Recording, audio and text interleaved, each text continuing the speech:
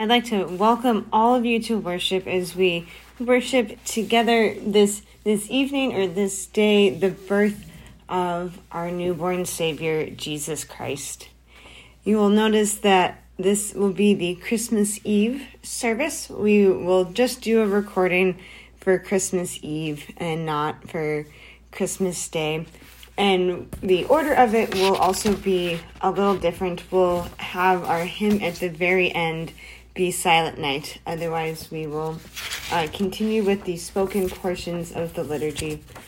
I wish you all a very Merry Christmas, and it is a privilege to worship and to celebrate the birth of Christ with you in this way.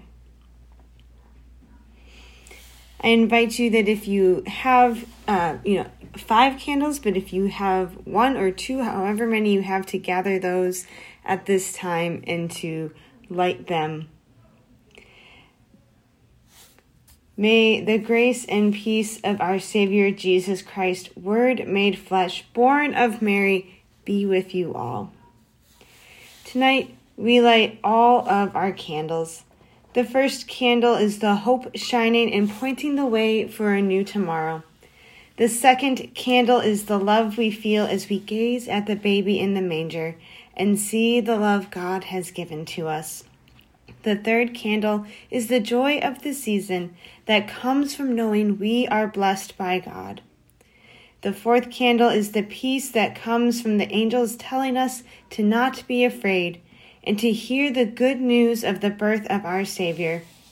And tonight we light the Christ candle, the true light that radiates in our lives and helps us to know that we will never be alone. Amen. Let us pray. Almighty God, you made this holy night shine with the brightness of the true light. Grant that here on earth we may walk in the light of Jesus' presence and in the last day wake to the brightness of his glory. Through your Son, Jesus Christ our Lord, who lives and reigns with you and the Holy Spirit, one God, now and forever. Amen. A reading from Isaiah. The people who walked in darkness have seen a great light. Those who lived in a land of deep darkness, on them light has shined. You've multiplied the nation, you have increased its joy. They rejoice before you as with joy at the harvest, as people exult when dividing plunder. For the yoke of their burden and the bar across their shoulders, the rod of their oppressor, you have broken, as on the day of Midian. For all the boots of the trampling warriors and all the garments rolled in blood shall be burned as fuel for the fire. For a child has been born for us, a son given to us. Authority rests upon his shoulders, and he is named Wonderful Counselor, Mighty God, Everlasting Father, Prince of Peace. His authority shall grow continually, and there shall be endless peace. For the throne of David and his kingdom, he will establish and uphold it with justice and righteousness, from this time onward and forevermore. The zeal of the Lord of hosts will do this. The word of the Lord. Thanks be to God. A reading from Titus. For the grace of God has appeared, bringing salvation to all, training us to renounce impiety and worldly passions, and in the present age to live lives that are self-controlled, upright, and godly, while we wait for the blessed hope and the manifestation of the glory of our great God and Savior, Jesus Christ. He it is who gave himself for us, that he might redeem us from all iniquity and purify for himself a people of his own, who are zealous for good deeds. The word of the Lord. Thanks be to God. And this is the Holy Gospel according to St. Luke, the 2nd chapter. Glory to you, O Lord. In those days, a decree went out from Emperor Augustus that all the world should be registered. This was the first registration and was taken while Quirinius was governor of Syria. All went to their own towns to be registered. Joseph also went from the town of Nazareth in Galilee to Judea, to the city of David called Bethlehem, because he was descended from the house and family of David.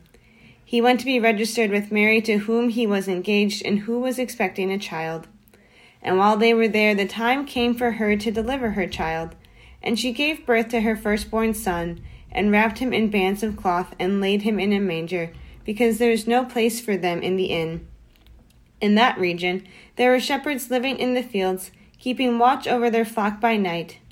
Then an angel of the Lord stood before them, and the glory of the Lord shone around them, and they were terrified. But the angel said to them, "Do not be afraid. For see, I am bringing you good news of great joy for all the people. To you is born this day in the city of David a Savior, who is the Messiah, the Lord. This will be a sign for you. You will find the child wrapped in bands of cloth and lying in a manger." And suddenly there was with the angel a multitude of the heavenly host, praising God and saying, "Glory to God in the highest heaven, and on earth peace among those whom God favors." When the angels had left them and gone into heaven, the shepherds said to one another, "Let us go now to Bethlehem, and see this thing that has taken place, which the Lord has made known to us." So they went with haste and found Mary and Joseph and the child lying in the manger. When they saw this, they made known what had been told them about this child, and all who heard it were amazed at what the shepherds told them. But Mary treasured all these words, and pondered them in her heart. The shepherds returned, glorifying and praising God for all they had heard and seen, as it had been told them. The Gospel of our Lord. Praise to you, O Christ.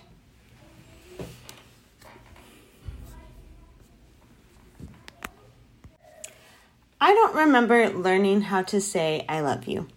And I would venture most of us don't remember learning how to say I love you either. It was something that someone, usually our parents or other close family members, said regularly and consistently to us when we were small, and then we learned to say it with that same regularity to others.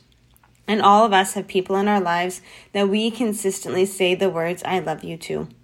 This may be your spouse or partner, your children, your parents, your siblings, your friends, other family members, and so forth. We may tell certain people we love them every day, or every time we hang up the phone with them, or as we part from each other. They are words that are well worn on our lips and ears, and yet they carry with it such depth and meaning every time we say or hear them. So why do we tell people that we love them over and over again, especially those we may say it to every day? Telling someone regularly that we love them doesn't change the reality that we do. That truth was the same yesterday and will be true tomorrow and the day after and so forth. But we tell people that we love them regularly, not because it changes the truth of the matter, but because we are changed each time we tell someone we love them or someone tells us that they love us. No matter how many times we hear or say I love you, we are changed each time by the knowledge and reminder of our love for another or another's love for us. We may feel safer or stronger, less angry and more patient, comforted or reassured, braver and more hopeful. All of this just because of 3 little words. I love you. And the same is true for us of the Christmas story.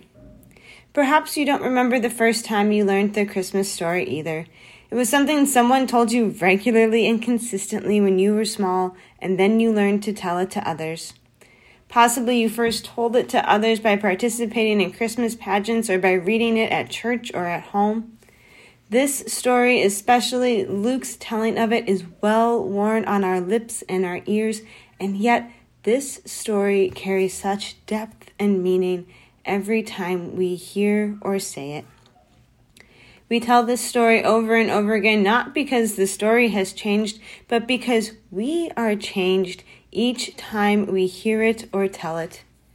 We are changed each time by the knowledge and reminder of how God's love for you and all people is so deep and intimate that God chose to become a human being in the baby Jesus.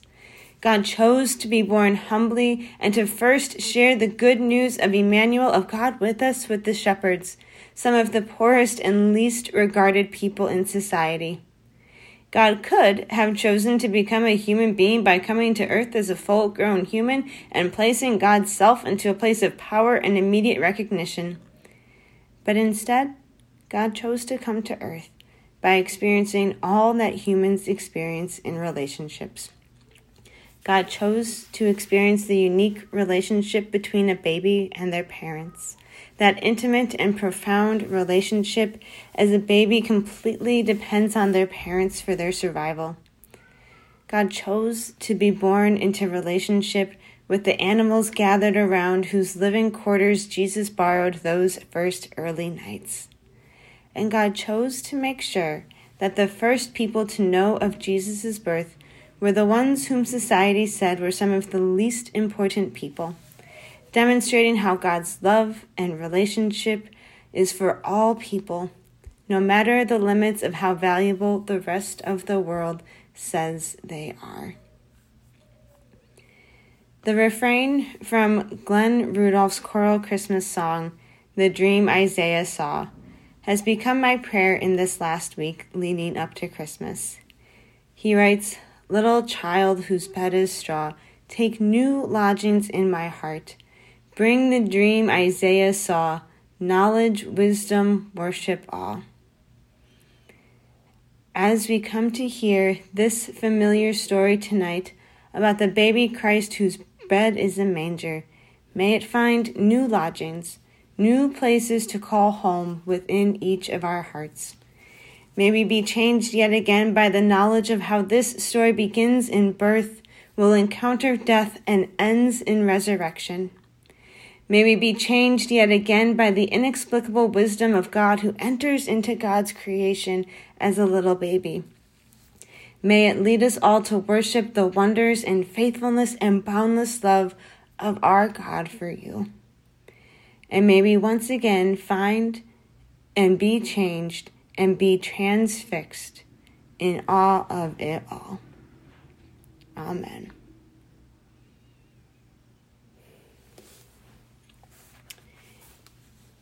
Using the words of the Nicene Creed, let us confess our faith. We believe in one God, the Father, the Almighty, maker of heaven and earth, of all that is seen and unseen. We believe in one Lord Jesus Christ, the only Son of God, eternally begotten of the Father, God from God, light from light, true God from true God, begotten, not made, of one being with the Father. Through him all things were made. For us and for our salvation he came down from heaven. By the power of the Holy Spirit he became incarnate from the Virgin Mary and was made truly human. For our sake he was crucified under Pontius Pilate. He suffered death and was buried. On the third day he rose again in accordance with the Scriptures. He ascended into heaven and is seated at the right hand of the Father. He will come again in glory to judge the living and the dead, and his kingdom will have no end. We believe in the Holy Spirit, the Lord, the giver of life, who proceeds from the Father and the Son, who with the Father and the Son is worshipped and glorified, who has spoken through the prophets. We believe in one holy Catholic and Apostolic Church. We acknowledge one baptism for the forgiveness of sins. We look for the resurrection of the dead and the life of the world to come. Amen. Gathered into one by the Holy Spirit, let us pray as Jesus taught us. Our Father, who art in heaven, hallowed be thy name. Thy kingdom come, thy will be done, on earth as it is in heaven. Give us this day our daily bread, and forgive us our trespasses, as we forgive those who trespass against us. And lead us not into temptation, but deliver us from evil. For thine is the kingdom, and the power, and the glory, forever and ever. Amen. May the Maker of all, the Word made flesh, the giver of life, Father, Son, and Holy Spirit, bless you now and forever. Amen. May the Word that Mary and Joseph cradled in their arms enfold you with love and strength. Amen. May the Word that angels proclaimed in song bring harmony to our world. Amen. And may the blessing of Almighty God, the Father, the Son, and the Holy Spirit be upon you and remain with you always. Amen. And now I invite you to sing along as we sing together Silent Night.